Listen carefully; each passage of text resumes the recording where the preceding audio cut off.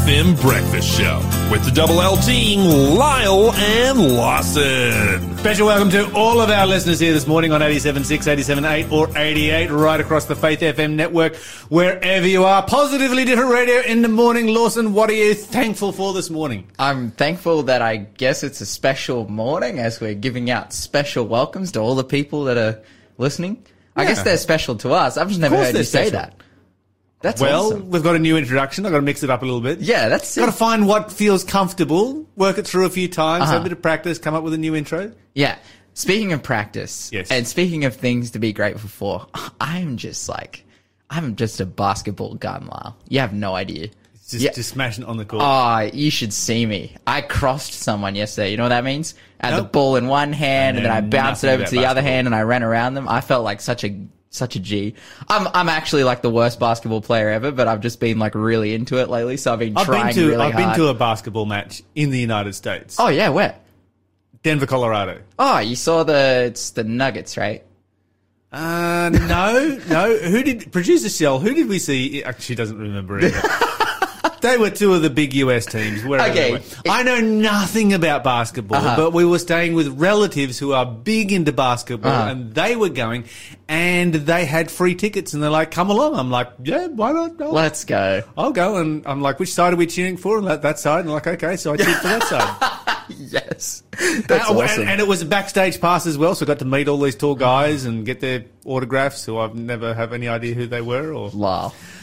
Yeah, it's just not my game, but that's incredible. I'm glad you're awesome. Yeah, well, it wasn't my game for a long time, but now it is. Like, basketball is so fun. You're listening to the Breakfast Show podcast on Faith FM. Positively different. But a very special welcome this morning to producer Shanna. Yeah. She's out there with producer Shell. She's learning the ropes, and they're doing an amazing job together. Mm-hmm. 100%. So, yeah, Lawson, what have we got for the first clue for our quiz this morning? Our first clue for the quiz. When Saul defeated the Amalekites, which king did he spare? If you know the answer to that one, 0491 064 669 is the number to call or text. And if you call and text that number, call or text that number and answer correctly, you will go into the draw to win our 2 biographical books for this week. They will be drawn on Friday. They are called 1,000 Shall Fall and No Heil Hitler. So if you like biographies. Yep.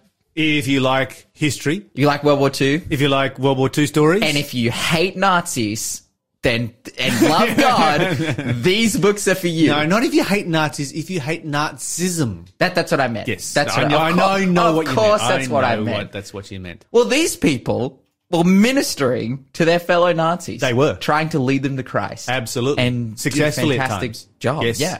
So praise the Lord for them. 0491 064 669 is the number to call or text if you know the answer to that one. And again, that question was, when Saul defeated the Amalekites, which king did he spare? Okay. Send us through your answers, but right now, let's have some positively different news. Well, starting off with a piece of news that is maybe not that positive from the outset, but has turned very positive. Iraq currently is suffering from drought.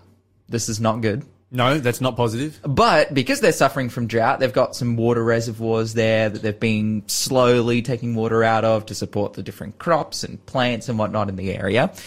Drought's something we are very familiar with in this country. That's right. But imagine during your drought, as you're draining out a reservoir, using that water to grow crops and plants and different things, that you find in the basin of a reservoir an entire ancient city. Wait a minute.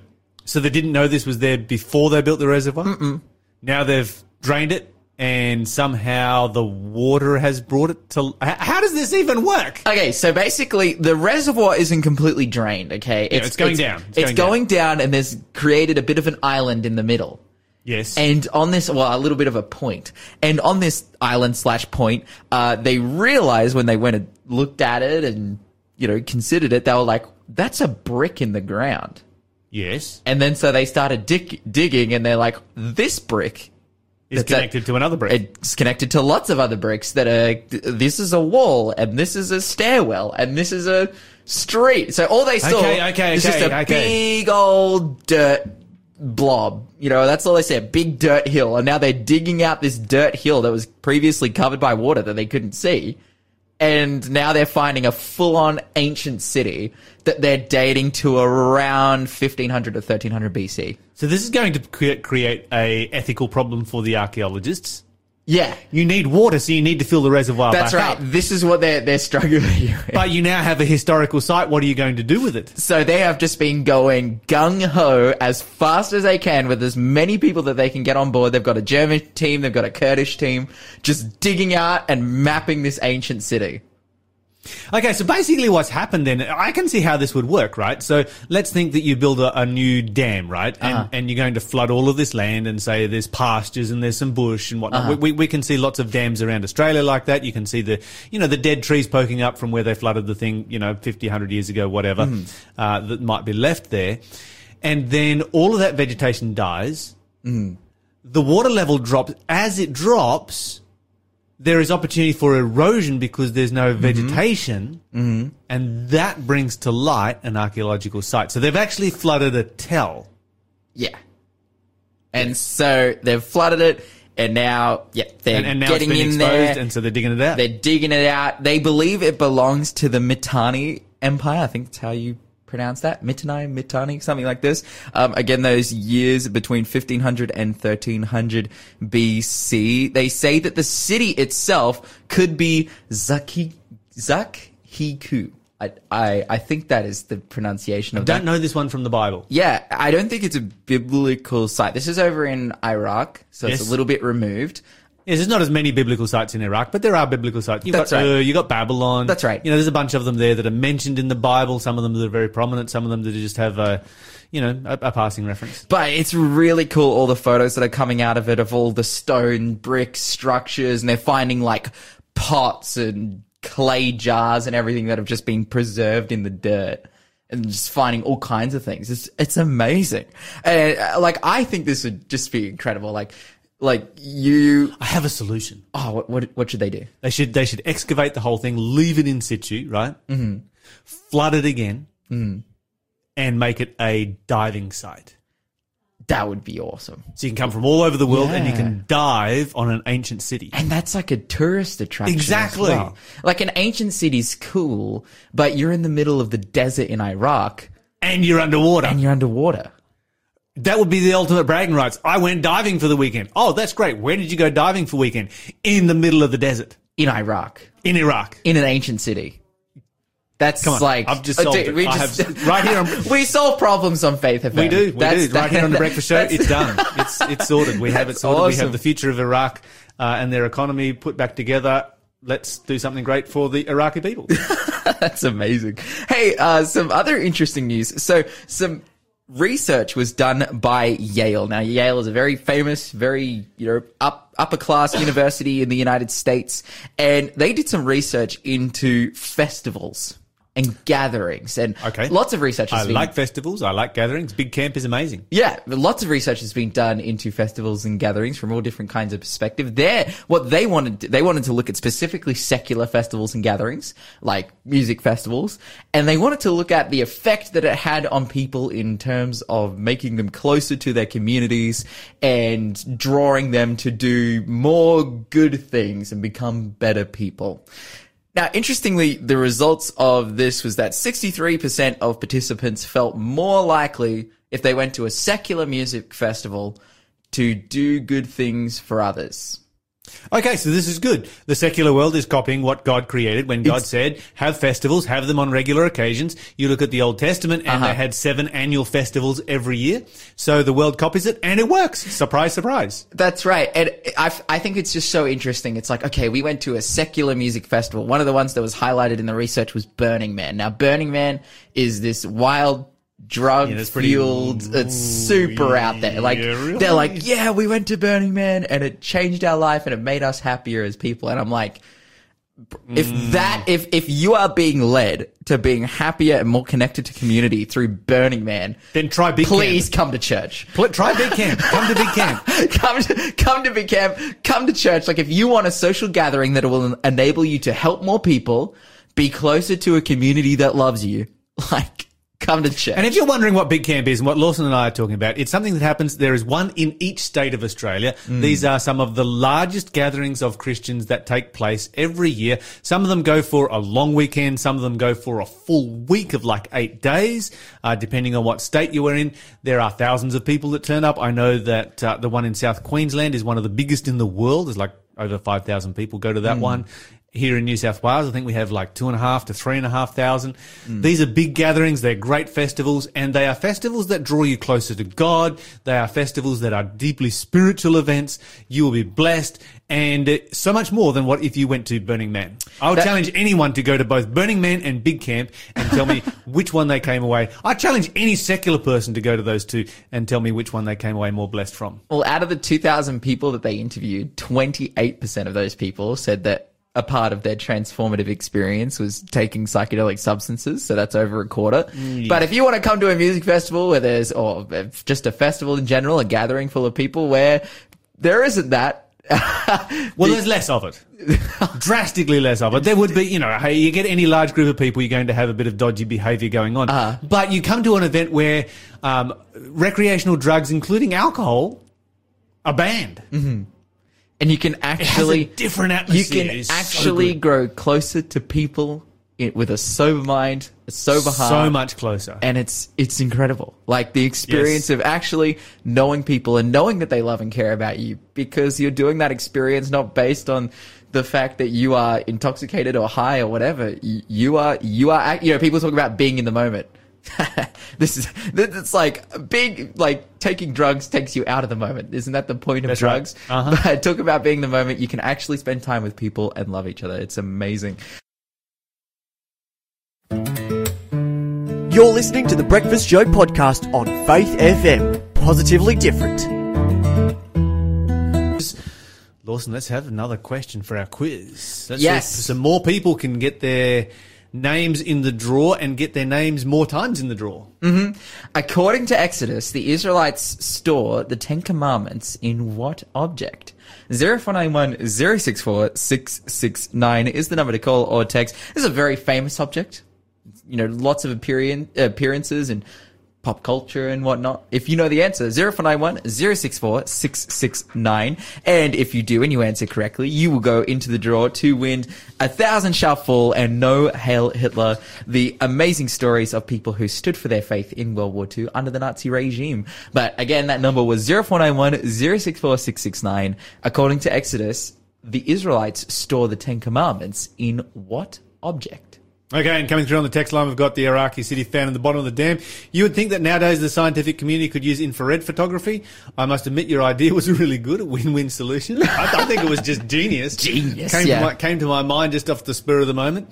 The one thing that does go through my mind is that most reservoirs tend to have silted up muddy water in them, and it might not be the greatest diving location, but I'm sure there's a solution to this. And the other thing I'm wondering too is I wonder how well ground penetrating radar works. Can you do that through water? Can you do it from like a boat? Could you map this city from just floating over the top of it? Somebody who knows about ground penetrating radar. Yeah, my friend, I have no idea.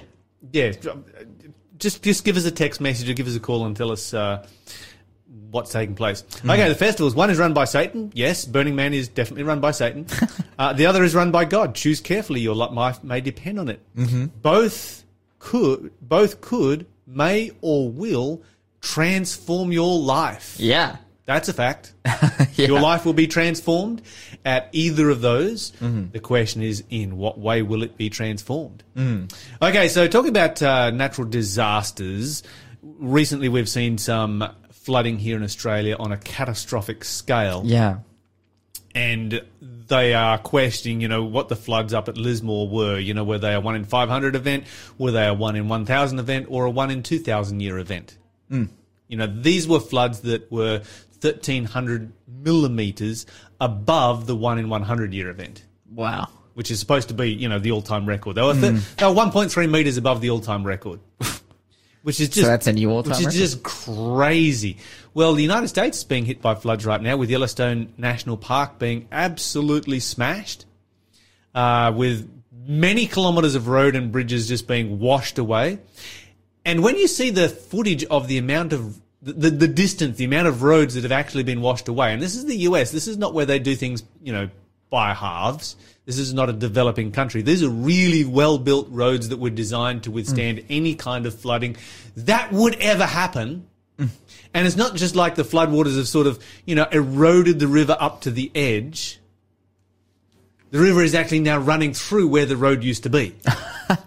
In so many places for so many kilometers. Wow. Like, you will never put the road back there again. It's gone forever from those locations. It's completely done. You'll never have a road. I mean, this is more damage to the road system than what we saw here in Australia. So it's pretty wild flooding. They only went 650 millimetres above their 1 in 100 year flood, or their all-time record that was set in 1918. And that's still a decent amount above the record. This is usually when flood records are broken, they're broken by, inches or, say 50 millimetres or whatever. This was broken by 650, and it kind of makes you wonder, what are we facing in the future? Because the Bible talks about the increase of natural disasters the closer we get to the return of Christ. This was caused by a mixture of excessive rainfall and high temperatures, which caused a very rapid snowmelt. All came washing down the river. Okay, moving to Asia. Asia has just launched their first exorcism center. Now, when we talk about exorcism, this is wild. I'm actually. Yeah. It's kind of scary. Okay, so demons are real, and casting out of demons, along with healing, is something that all Christians are called to participate in. It is not something that we should be afraid of, in that if we are covered by the blood of Jesus and filled with His Holy Spirit, these demons cannot touch us. But at the same time, it's not something that we should approach lightly, because we are dealing with beings of power that is so far over and above and beyond us. Anyway, this is the St. Michael Center. It will be used as the headquarters of the Philippine Association of Catholic Exorcists. It will also be used by the Ministry of Exorcism Office and the Ministry on Visions and Phenomenon Office. So the focus of this center is on training priests how to carry out exorcisms, which I find a little bit strange. It's not something that you really need training for. You just need to read, what did Jesus do when He cast out demons? What was the example that He gave to us? There is no magic that is involved in this. There is no rituals that are involved in this. There is simply prayer to God that is involved in this, and surrender of the will to the will of God, like total surrender. That's what's involved in the casting out of demons. When you start adding a whole bunch of stuff that you don't find in the Bible, like you don't find it anywhere in the Bible, my fear is that you will end up putting in more demons than you take out. Yeah. Particularly, look at some of these rituals, and it's like, really, that's nothing to do with the Bible or Jesus. That has its roots in spiritualism, what is actually going on here. But anyway, so they'll have specific rooms to do the rituals, as well as rooms for counseling and interviews. Jose Francisco Sequeira is the chief exorcist for the Philippines. He says this is a product of more than 7 years of planning and fundraising. And of course, in the Roman Catholic Church, and this is also interesting, and I just want to challenge our Catholic listeners here this morning, it only allows certain Catholic priests to perform exorcisms, and only with the permission of a bishop. That's not what you find in the Bible. In the Bible, this was something that was given to all believers to do and to practice. There are so many supernatural and what's the right word I'm looking for? But there are so many things that people use that, they see as being magic, magic water, magic Bibles, magic whatever it might be.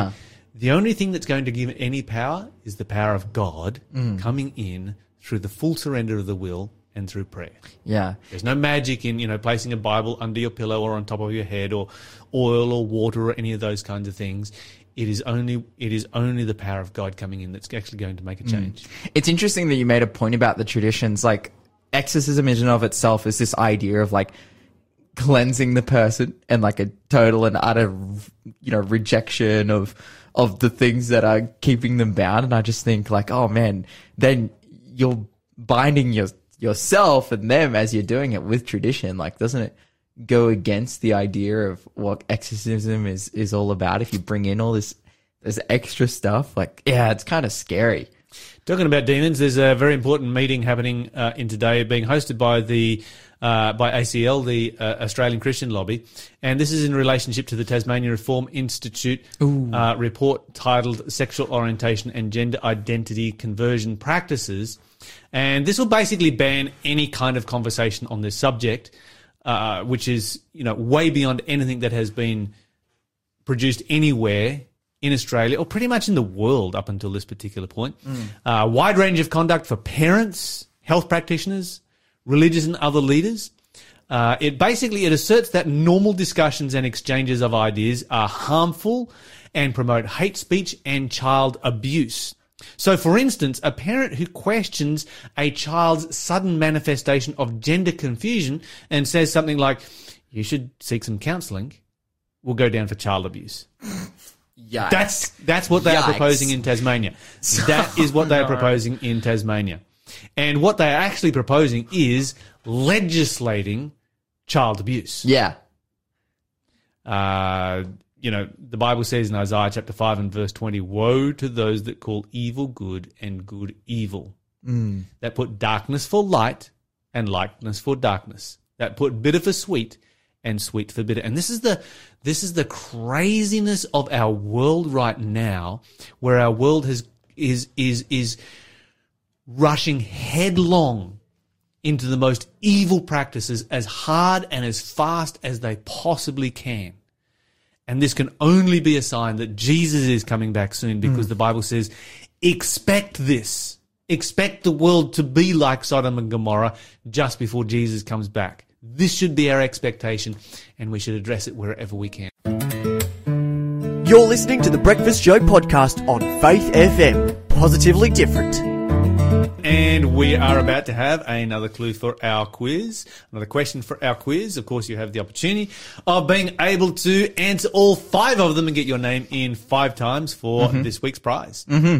Which of the 4 Gospels says, "For there is nothing covered that shall not be revealed, neither hid that shall not be known"? 0491 064 669 is the number to call or text if you know the answer to that one. If you do, you can go in the draw to win 1,000 Shall Fall and No Heil Hitler. Amazing biographies from World War II and people standing for their faith against the Nazi regime.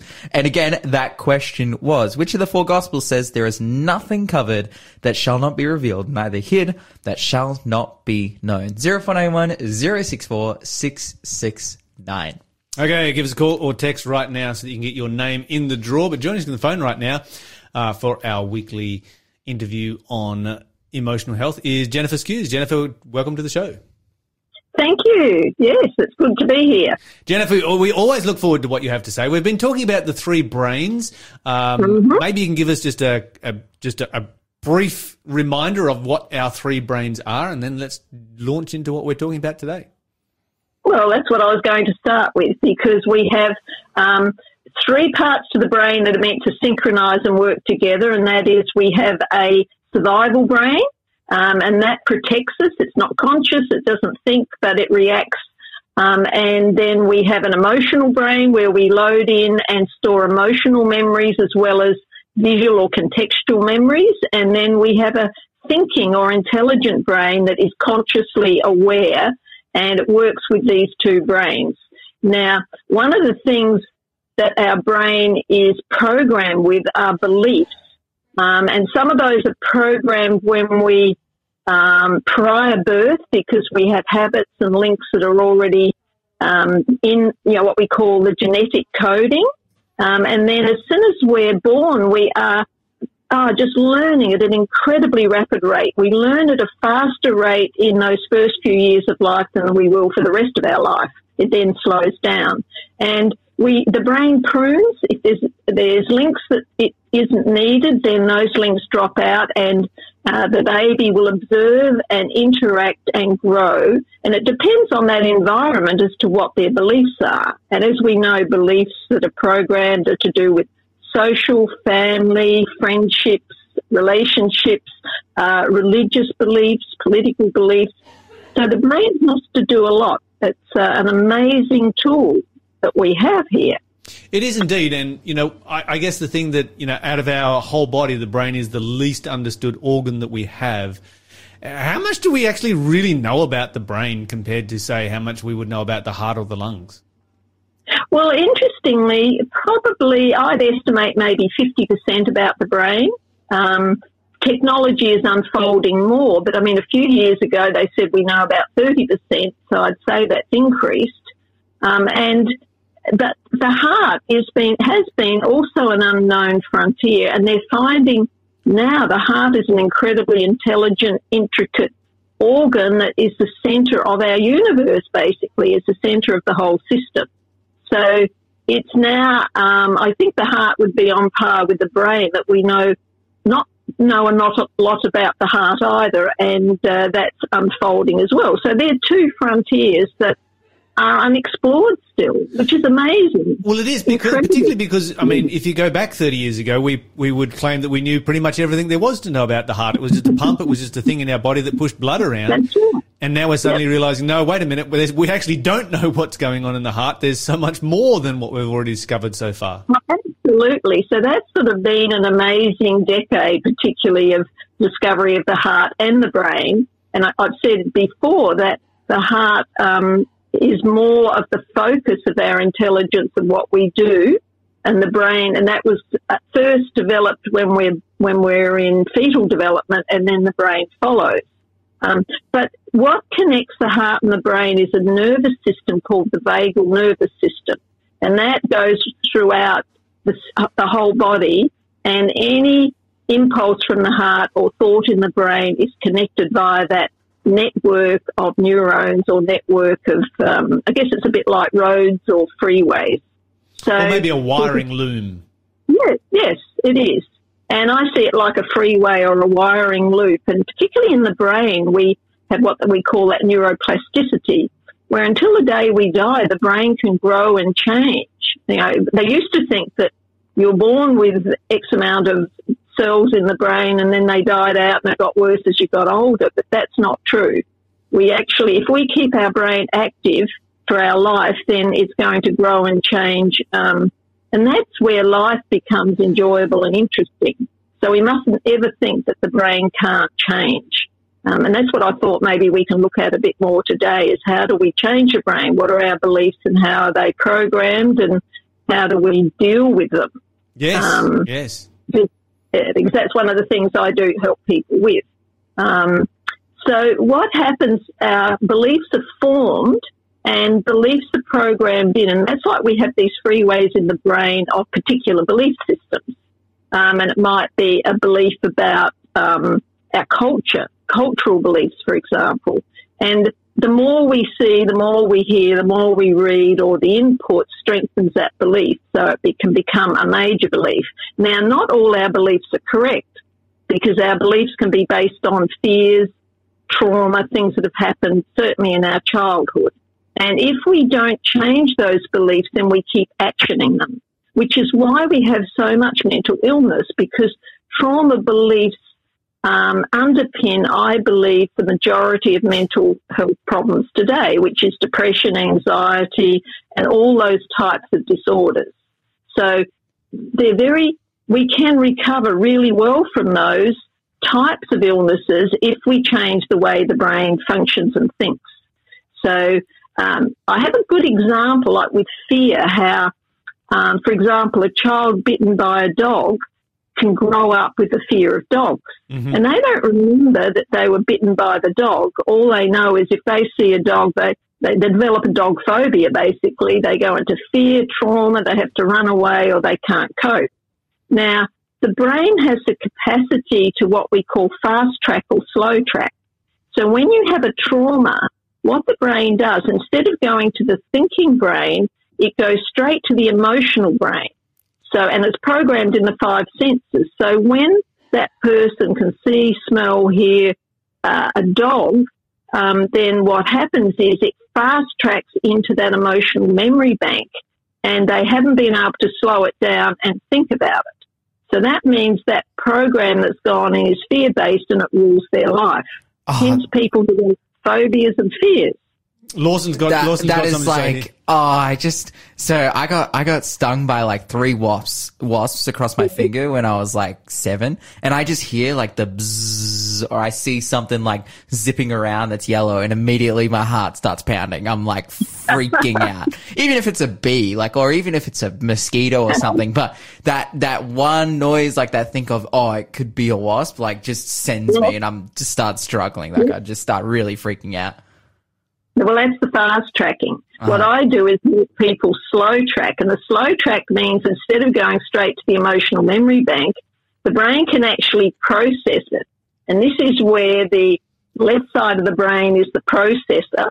So if you can slow the information down, step back and actually think it through, then you can change that programming.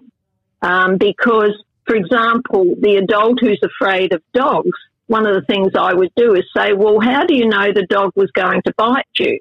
And they don't. They just go into fear. And I say, well, what does a dog look like when it bites you or when it's vicious? And they describe it. And I say, well, was that dog like that? And they go, no. I said, well, what was the dog doing? It was wagging its tail and wanting to come over and be patted. And so I get them to recognise what is fearful and what isn't fearful. How can the thinking brain discern? And then you can work from there. And they've never thought of that because all dogs are going to bite. It's like all wasps are going to bite you if that's the issue. Mm-hmm. And getting them to look at protecting themselves and how can, first of all, they not run away. And, I guess with the wasp it's a bit harder because they're in the air and... Don't remind me. I know. All right, slow down, Lawson. Slow down. But you can move away. Say, no, if I hear that, I'm just going to move. So if you put in a safety mechanism, then you protect yourself. I'll just go straight back inside. And this is where that breathing, because what happens when you have that fear memory, and this is where the vagal nerve system sends that fear all over the place, particularly into the heart area, and every cell of the body is programmed with that fear. So when you calm the heart down, which is what we've said over the last few weeks, and you do that slow breathing and focus on the heart, it will bring back your capacity to slow track the information and think about it. While the heart rate's up and the brain is in crisis, it won't. You'll just fast track it. You'll go straight through that right side of the brain into emotional memory. So I help people slow track things instead of fast track them. Yes, I really appreciate this concept of slow tracking versus fast tracking with these phobias. And I guess one of the things that sort of jumped into my mind when you're talking about, somebody who has a fear of dogs because they have been bitten by a dog, as a young person or at some point in their life. What about fears and phobias that don't originate in a bad experience? I'll give you an example, and what I'm thinking of is I know a lot of people that have a major phobia of spiders, but I don't know anyone who's ever been bitten by a spider and tells me like, I got bitten by this spider and had this terrible thing happening. I'm assuming the same principles of slow tracking versus fast tracking will work. But why do we have some of these instinctive fears? And irrational in many ways, because, we have very few spiders that will actually do you damage in Australia.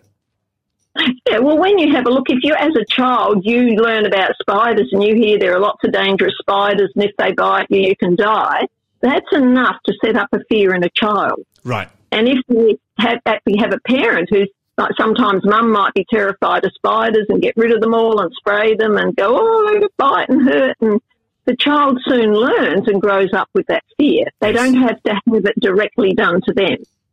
So, but then if you teach them and educate them and get them to find out about what spiders are dangerous, and if I see one, what will I do? You educate. It helps them to slow track instead of become fearful. No, this is really good advice, and I think there's some great advice for parenting right there. There are so many, phobias that, not huge phobias, but definitely fears that I grew up with, that many of them, you know, irrational to some extent. Spiders and snakes and, you know, all of the nasty bitey creatures that, you know, as parents we talk about, you know, being nasty bitey creatures. Well, not all of them are nasty bitey creatures. No, but it's good to be cautious. I was brought up in the Adelaide Hills, and snakes and that were part of our life, and I'm not afraid of them, but I'm cautious to know what snake it is. And this is where the fear brain is, or sorry, that part of the brain. Sorry, which brain? Survival brain. The survival brain is important because it actually keeps us alive when something turns up that is actually a nasty bitey creature. Well, that's when we need the adrenaline surge and the heart rate going to go danger, danger. But when we're doing it with things that aren't dangerous, that's the problem. And then if we continue it and see everything like that as dangerous versus no, it's only that, say, particular snake, then this is where we have to learn that discernment, and you can only do that with your thinking brain, that left side of the brain. And then you reprogram. Once you but this is where truth is powerful. Once you know the truth, the brain soon reprograms. And this is what I love about the Bible and what I learn. It teaches me truth, and that helps to take fear away. Because we are fearfully and wonderfully made. Amazing. It certainly does. And this is one of the, I absolutely agree with you right there. One of the things that I see in our world today is that so many people have no foundation. They have nothing that gives them any solidity. There's your truth, my truth, everybody else's truth. And so people are completely adrift. And as a result of that, it's impossible to have faith, because how do you have faith in something that is not real? And without faith, it's impossible to have hope. And without hope, a person becomes just despondent and loses their way in life. Yeah, and if we're given a fear message about God or the Bible or the devil or whatever, then of course we're going to live that fear. It's the same principle, and it has to be reprogrammed. Yes. This is so true. There's just light bulbs going off in my mind right now, because there is and I don't think so much right now, but there has been a generation that has come through and that still exists that grew up with a concept of a God that they were afraid of, particularly in an angry God, a God to be scared of. It varies from one culture to another, and there are still cultures that look at God in this way. I agree. And this can really have a major effect on how we view God and how we react to spiritual things. Absolutely. And this is where that principle, the truth will set you free, is definitely true. So we should be truth seekers all the time. Yes. It's something we're afraid of. We need to look, what is the truth? Absolutely. What is reality? What is the truth, rather than just this is my truth, this is your truth, but what is actually the truth? Jennifer, thank you so much for joining us here on The Breakfast Show this morning. Thanks for being a part of the Faith FM family. Join our community on Facebook or get in touch at 1-800-FAITH-FM.